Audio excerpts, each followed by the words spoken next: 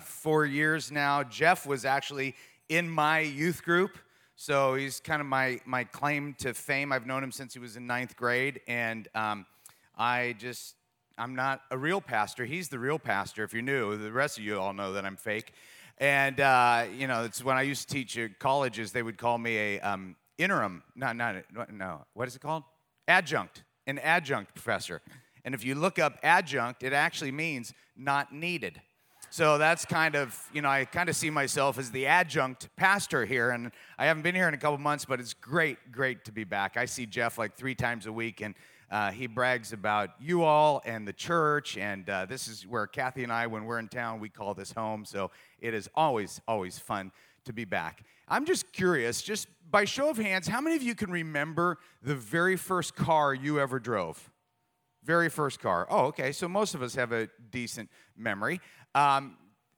Anybody drive a beater, a dog, a lemon, just like you can't even believe you drove that? Who had one? Can you tell me what it was? Yeah. A what? A Suzuki Swift. All right. That is a bad car. And actually, was it a motorcycle or a car? Little more than a motorcycle. All right. Who had something worse than the Suzuki Swift? What'd you have?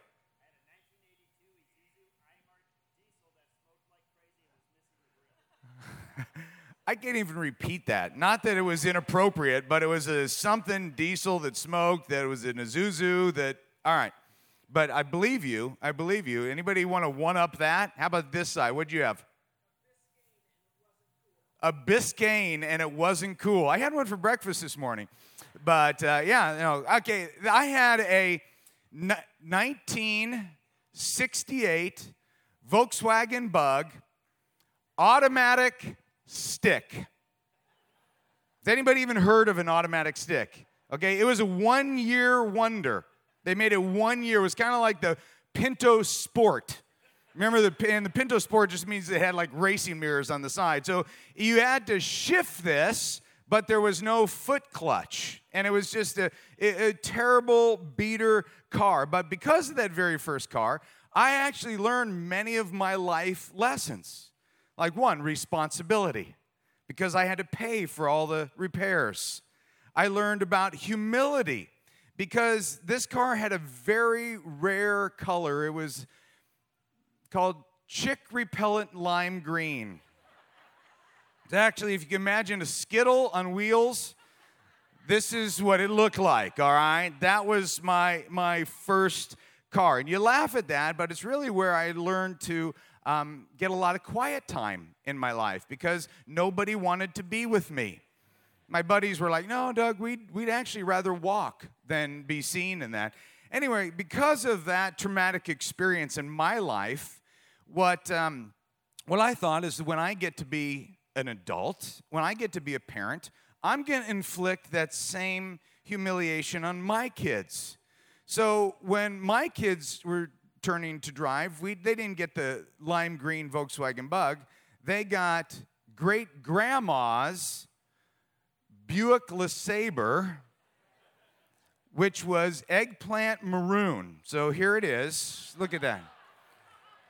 It's a classic, man.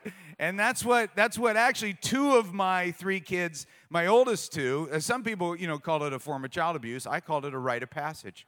And my youngest prayed and prayed and prayed that it would crash or do something, be stolen. She would light it on fire before it got to her, and her prayers were answered. But with my first, I can remember this conversation. She just started driving, and she said to me, Dad, I didn't realize that I would have to fill up all the time. It seems like I'm always on empty, and I don't like the feeling of empty. Now, the preacher in me, even the adjunct preacher in me, went, oh, that's a great line. You feel like you're always on empty, and you don't like the feeling with emptiness. So, I launch into fatherly sermon number 63, which I thought was excellent. Okay, I thought it was great. And after about 2 minutes, she stops me. She's like, Dad, that's great sermon. Great sermon, Dad. You're in rare form. Really captured my heart. But should I talk to Mom, or do you want to give me $20 for gas?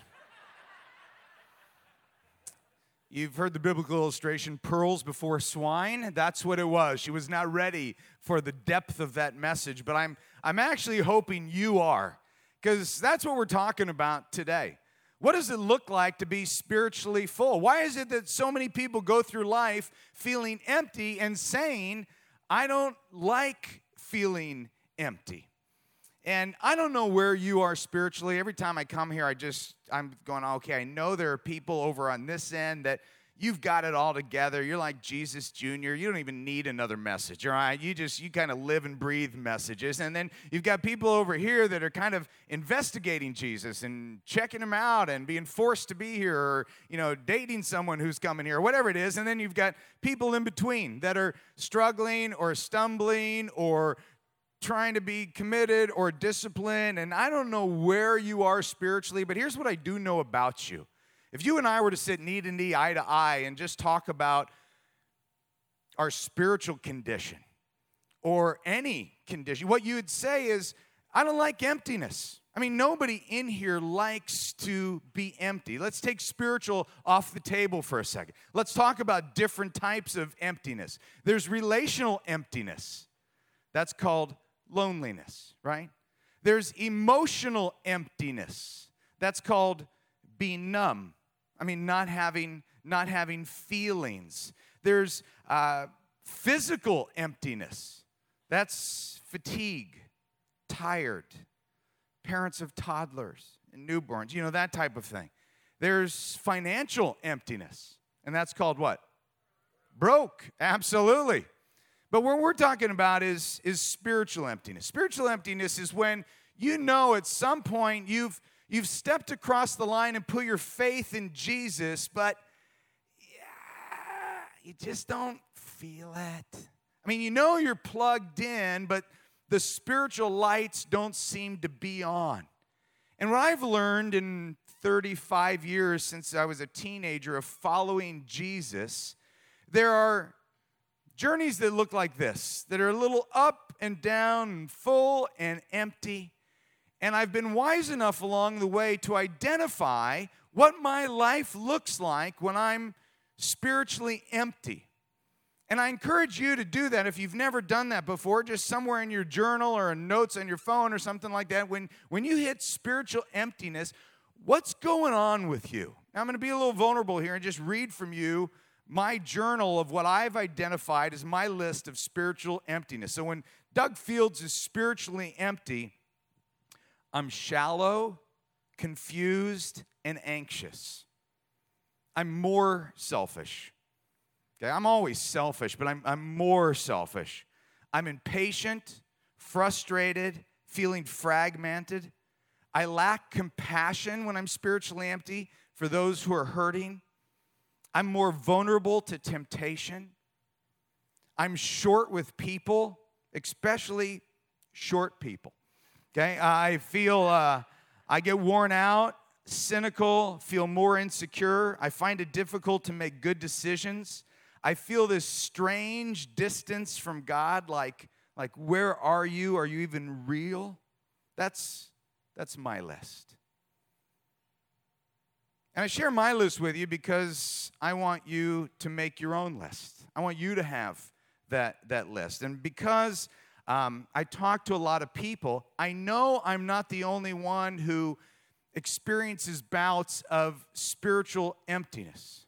So let me ask you to do this. Raise your hand if you can relate to episodes of spiritual emptiness. Now, keep your hand up just for a second. I want you to look around because I want you to see that you're not alone.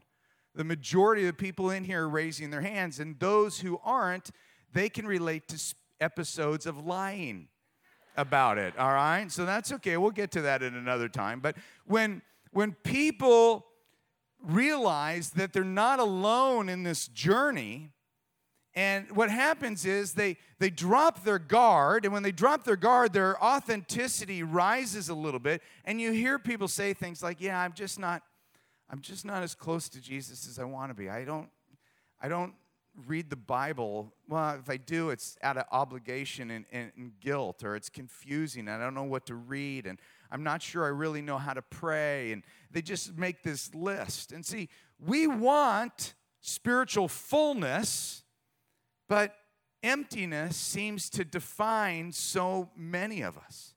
And the good news about today is this, that spiritual emptiness is not God's design for the people that he loves so much. And I want to take you to a text in Scripture where the Apostle Paul not only paints a picture of fullness, he actually kind of attaches a promise to it. And he describes it in a loving prayer. If you have your Bibles, it's in Ephesians 3, chapter 3. If not, it's in your outline or up on the screen. Now, friends, let's get honest right now. I'm going to read you a lot of verses. There's 10 verses, all right? And when I'm sitting where you're sitting and it's a lot of Scripture being read, it is like, do I check Instagram? Do I, go to tweets? Do I fade? These 10 verses, and normally I don't put a whole lot in because I know that I lose people with a lot of Scripture, but I want you to have these. I'll read them kind of fast, and we'll talk about it a little bit. But I also wanted you to go. I'm going to come back in 2 weeks. I'm going to be back in 2 weeks. In November, it's the day after Halloween, where most of you won't be here. But it's that Sunday. We're going to pick up on this. And in these 2 weeks, I'd love for you to read this Scripture kind of over and over. So Ephesians 3, starting in verse 12. It says, because of Christ and our faith in him, we can now come boldly and confidently into God's presence. Man, let's just close in prayer right now with that one. That's good. So please don't lose heart because of my trials here. Paul's writing from prison. I am suffering for you, so you should feel honored. When I think of all of this, I fall to my knees and pray to the Father, the creator of everything in heaven and earth. Here it comes. Here's the prayer. I pray that from his glorious, unlimited resources, he will empower you with inner strength through his Spirit. In my notes, I've circled empower and inner strength, goes key connection there. Then Christ will make his home in your hearts as you trust in him. Your roots will grow down into God's love and keep you strong. And may you have the power to understand, as all people should, how wide, how long, how high, and how deep his love is. May you experience the love of Christ. Great word. May you experience the love of Christ, although you're not going to understand it, though it's too great to fully understand. Then you will be made complete in all the fullness of God, all the fullness of life and power that comes from God. Now, all glory to God, who is able, through his mighty work at work within us, to accomplish infinitely more than we might ask or think. Glory to him in the church and in Christ Jesus through all generations, forever and ever. Now, that's a lot, but so let me give you the Doug Fields big picture, quick paraphrase of this.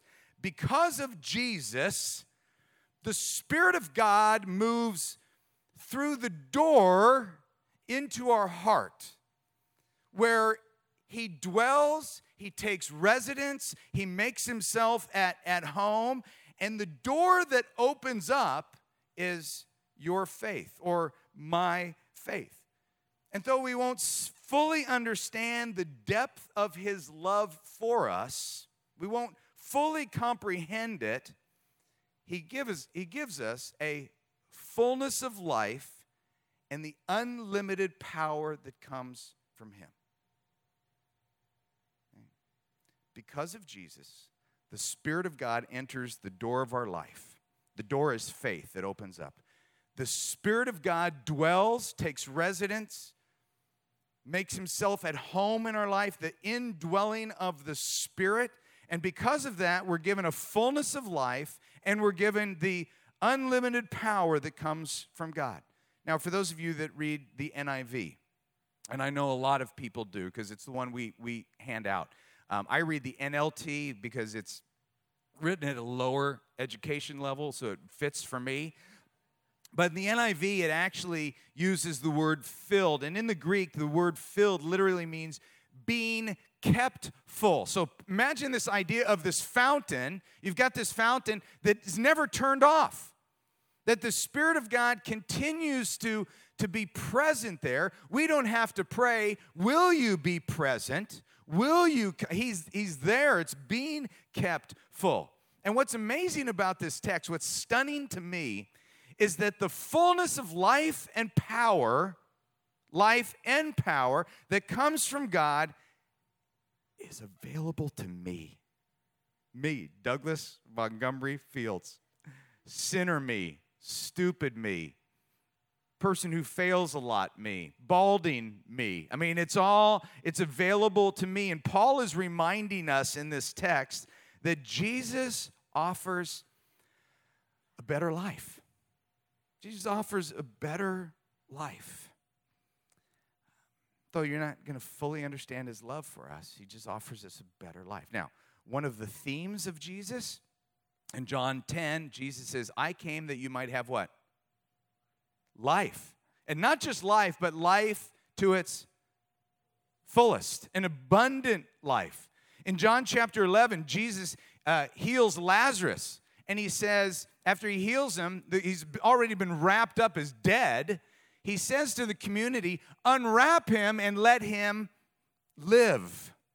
I mean, one of the themes of Jesus is not only to be physically alive, but to be spiritually alive. That it's more than just a fresh start, although that's part of Jesus too. There's an abundance of living. So when we talk about spiritually full, it's being alive in Christ. It's the indwelling Spirit of God within me that is alive, that is moving, that is connected, that is doing things. Now, one of Paul's major themes in the New Testament is this. You're already full, so stay full. And the way that you stay full is to be controlled by God's Spirit, not by your spirit. Okay, that's kind of a Paul theme. Look what he says. It's not in your notes. It's up on the screen. Romans 8:6 says, so letting your sinful nature control your mind leads to what? Death. But letting the Spirit control your mind leads to life and peace. So let me give you the Doug Fields lower shelf. This is class 101 level elementary school of being spiritually full and being spiritually empty. Here's how I'd say it. When I'm spiritually empty, my sinful nature is leading the way. Leading the way in decisions, leading the way in relationships, leading the way in thought. Okay? When I'm spiritually full, the indwelling Spirit of God is leading. Does this make sense? Okay? So when I'm empty, it's usually because I'm leading the way. It's my sinful nature is leading the way. When I'm spiritually full, I've given over control to the guidance of God. One more verse that's not in your notes, but it's up on the screen. Still in Romans 8, verse 9. He says, but you are not controlled by your sinful nature. That's great news. We all have a sinful nature, but we're not controlled by it. You are controlled by the Spirit if you have the Spirit of God living in you, and Christ lives within you. Paul said that in Ephesians, right? Residence, dwell, he's there. So even though your body will die because of sin, the Spirit gives you life because you've been made right with God. The Spirit of God who raised Jesus from the dead lives in you. And just as God raised Jesus Christ from the dead, he will give life to your mortal bodies by the same Spirit living within you. See, I think most of the issues and problems and struggles that Christians have, and I'm speaking to those of you who have stepped across the line spiritually, I think one of the greatest issues that we have in living out our faith is just not having an awareness that he's here. It's not some distant deity that we need to like, fee, fi, fo, fa, come, God, come be here. No, he promises to dwell within. And if people would begin to kind of walk around through life recognizing that the Spirit of God took residency in their life, things would be so different. But as I look at my life and those that I'm close to spiritually, I go, what are some of the things that drain us spiritually? Okay? So we've looked at the ideal. Just stole it from the Bible. That's what Ephesians 3 says. Paul's given us the idea of being spiritually full. Now let's just talk about real life. 2015, South Orange County. Why is it that many of us walk around being spiritually drained? Let me give you a couple things that I think you and I need to stop doing. First is this. You can see in your notes, or it'll be up on the screen. Stop comparing to the performances of other Christians. Okay? Now, a lot of us in here, we don't want to admit this, but we're constantly comparing ourselves to other Christians, and then we feel like we're falling short. I'm curious. How many of you in here would be willing to admit that you have thought this before? You would think, most people are better Christians than me. Put your hand up if you've thought that before, okay? A lot of us in here have. You know why? Because they are better Christians than you. No, just kidding. Just kidding. No, I see this comparison happening a lot. You know, maybe because I've had the word minister attached to my life for so many years, or I went to, seminary and I have degrees, and my occupation or my degrees have brought me more prestige. And so when it's time to pray, let the pastor pray. You know, when somebody's in a crisis, we better call Doug, because he has a degree in being a minister. And so there's this constant comparison happen. I've seen it. You know, a while back I went mountain biking with this large group of guys. I normally go with like 3 guys, but a bunch of these little small groups were going together, and there's like 20 of us that went mountain biking together. And we're going up this hill, and if you've never mountain biked before, let me just tell you, hills will be in hell, okay? Like, hills will be an activity of Satan in hell, because hills are the worst if you are a mountain biker. And so we're making our way up this hill, and normally when I'm in last place with 3 guys, it's not that big a deal. But when I'm in last place with 20 guys, that's not as cool, okay? And I am just like trying to make my way up this hill, and I'm sweating, and I'm tired, and I'm exhausted. I'm trying not to be painfully last. Now, you could laugh at me, but I didn't tell you that I was training with Olympians. So, you know, we get to the top of this hill, and this is my posture. I'm doing everything I can just to stay alive. But the guys have kind of all circled their bikes in a circle. And this one guy, an experienced rider, says, "Hey guys, I just want to let you know that me and my buddies, when we get up here, we call this our prayer point. And it's about halfway in the ride, and we usually just stop and pray. And I'd like to do that now, but I feel a little weird doing that because we have a minister with us." And at that point, you can just kind of see the other guys going, oh no, who is it? And what have I said? And, you know, will I be found out? And I'm over here going,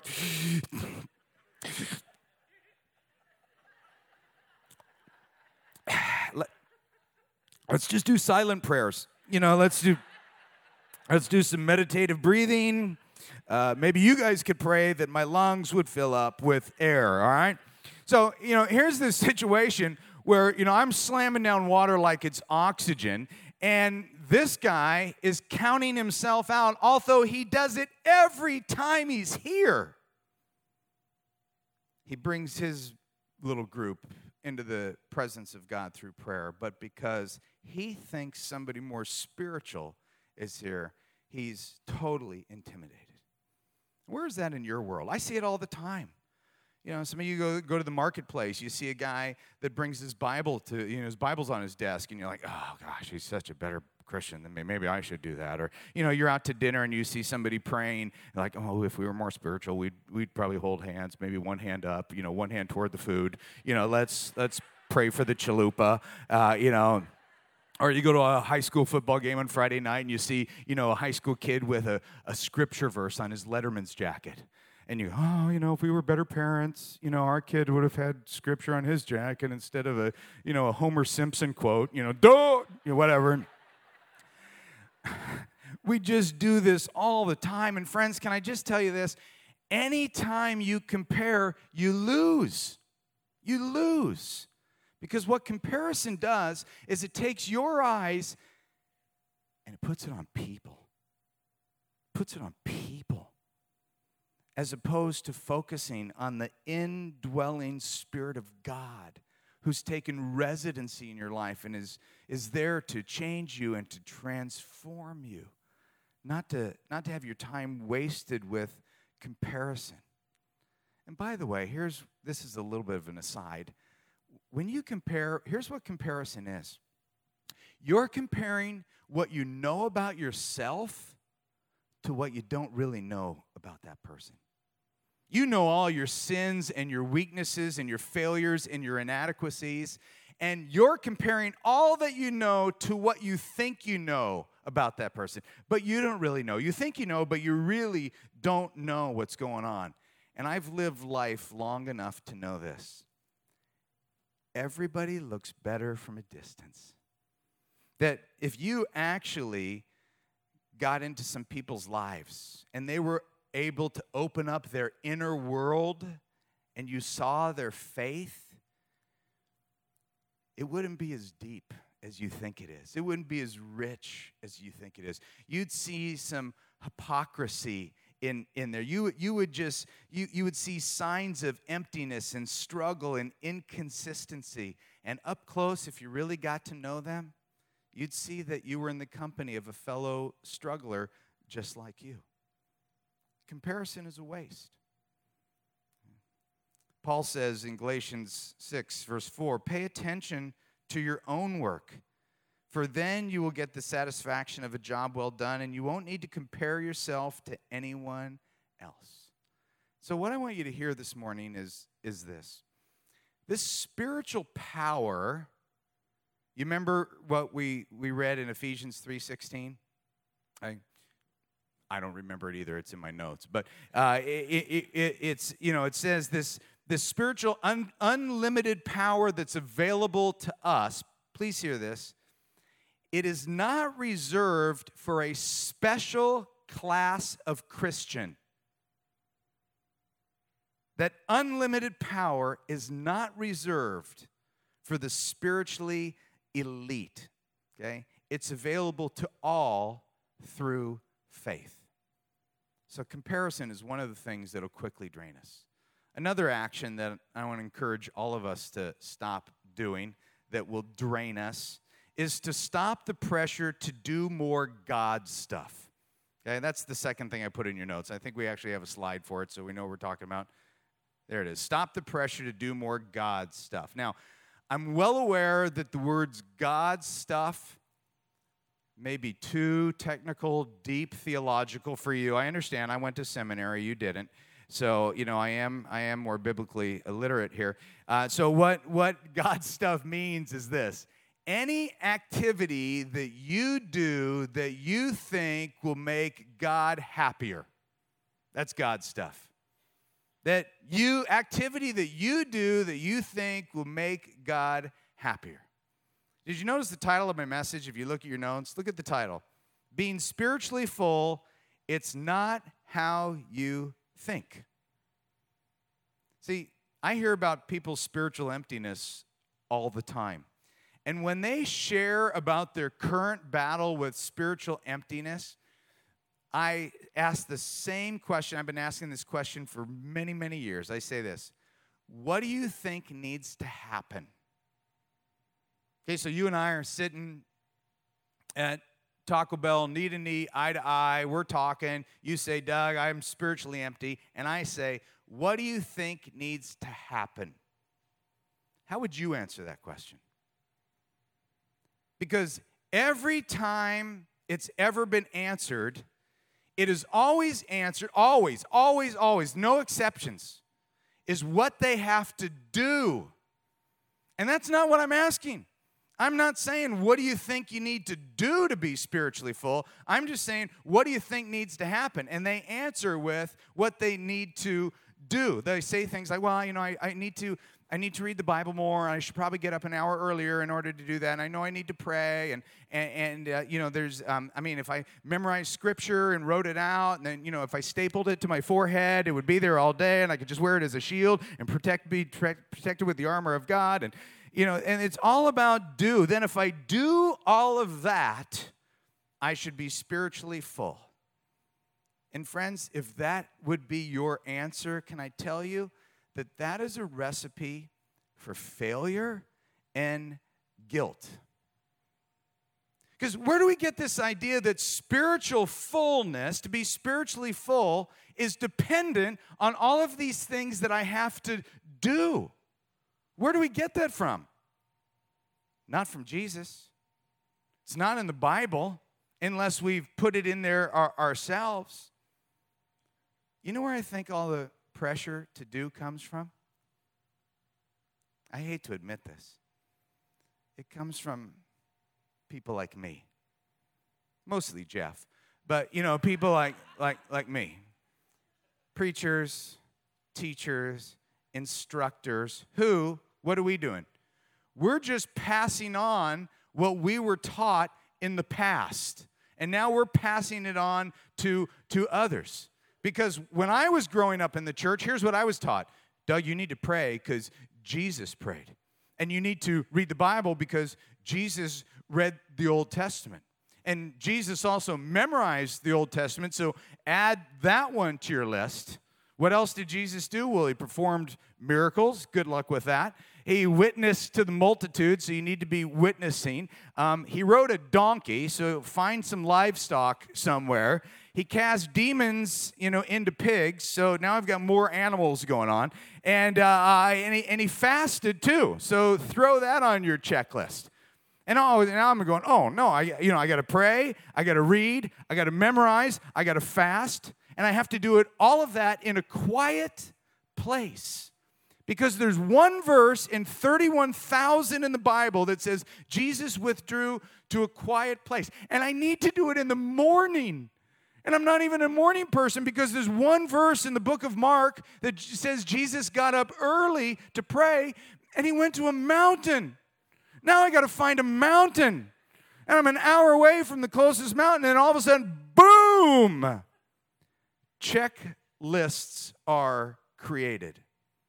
Rituals are developed.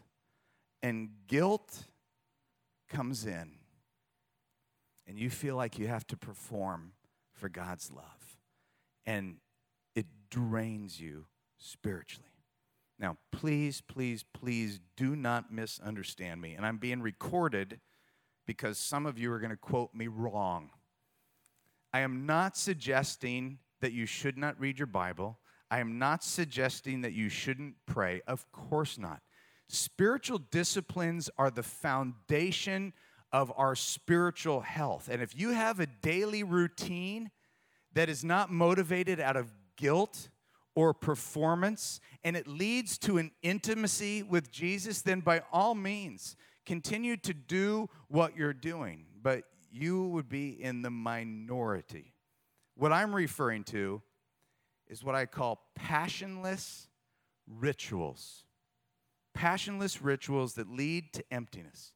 You see, Jesus doesn't want us coming to him in robotic, manipulated guilt fashion. Because that's not, when Jesus was angry, he was angry with the religious leaders who were telling people to do that. Jesus' anger was not reserved for those of us who are struggling and trying to figure out what does it look like to be full and to walk with him. Jesus was angered at those leaders who gave no hope. Look what it says in Matthew 23. They, meaning the Pharisees, these were the religious leaders, they crush people with unbearable religious demands and never lift a finger to ease the burden.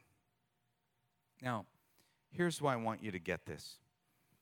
Because when Jesus was calling people to follow him, when Jesus was calling a person to align his or her life with his, Jesus used very invitational words. Come with me. Be with me. Follow me. Those are invitational words. And in a gracious, invitational tone, it allows us to approach Jesus confidently. Okay? That's the very first verse we read in Ephesians 3, right? It says, we can now come boldly and confidently into God's presence. We can go boldly and confidently. Why? Because Jesus is crazy in love with us. And when you understand that love, you don't have to fake it. You don't have to perform. You don't have to be a part of a ritual. That I can go to Jesus, you can go to Jesus with our broken, goofy, tired, empty, worn out self. Because it's not a performance, it's a relationship. Okay? Now, I've given you 2 things to stop that I need to work on stopping, comparison and performing. And let me just give you one to start thinking about. And I'm going to pick up in 2 weeks kind of where we've left off. And it's this.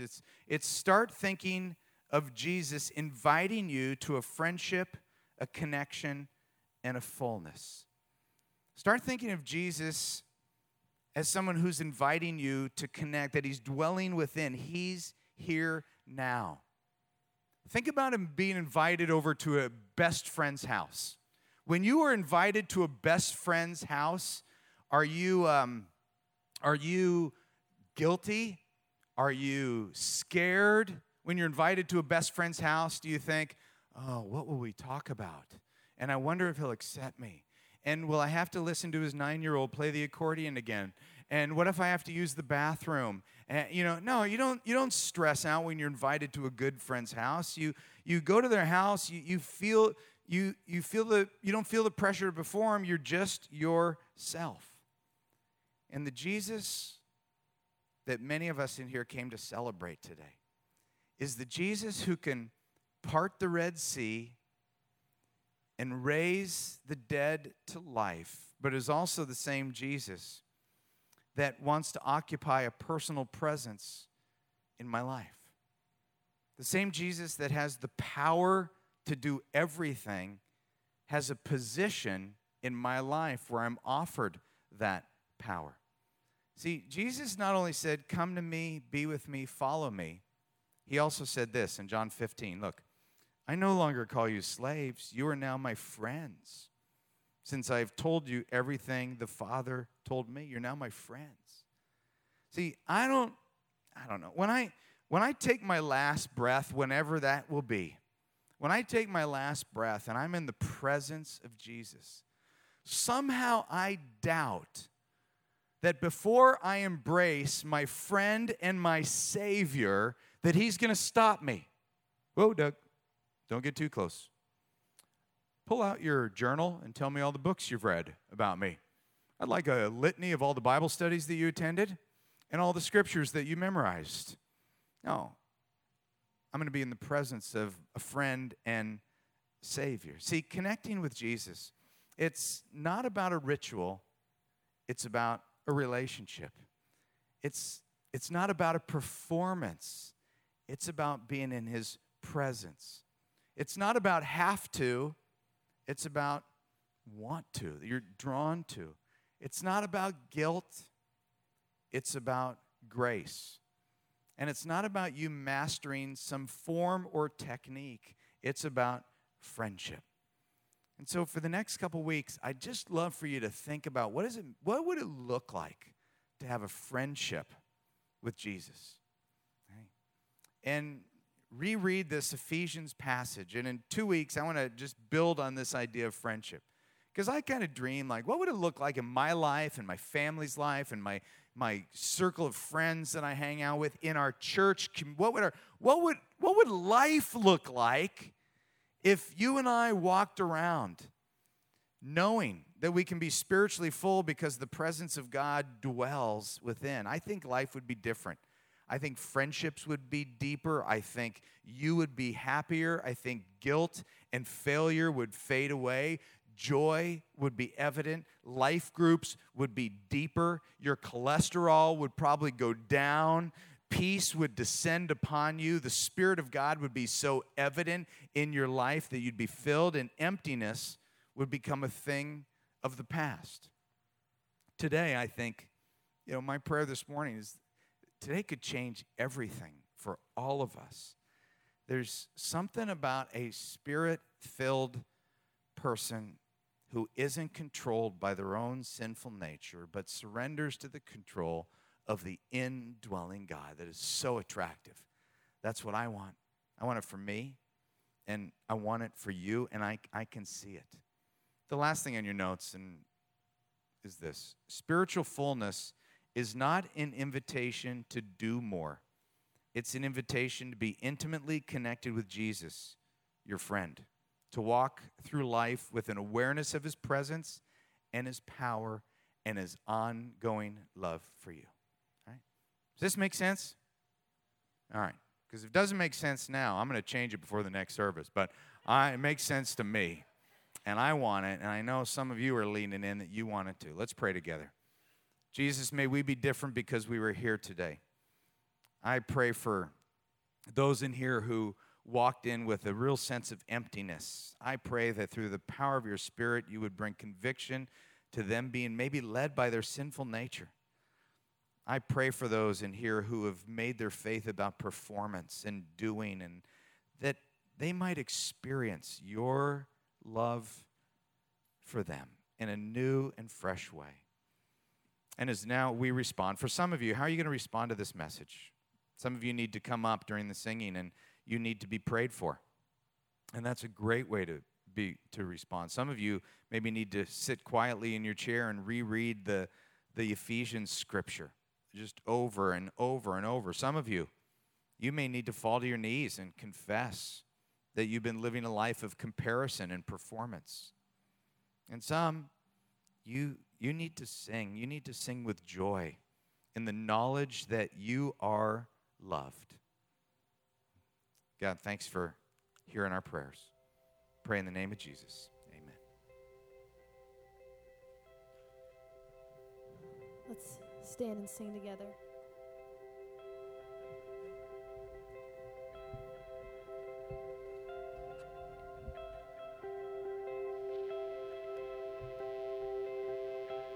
And as Doug said, if you need prayer, there are people in front that are more than happy to pray for you. And as we respond, let's lay down our performances and lean into the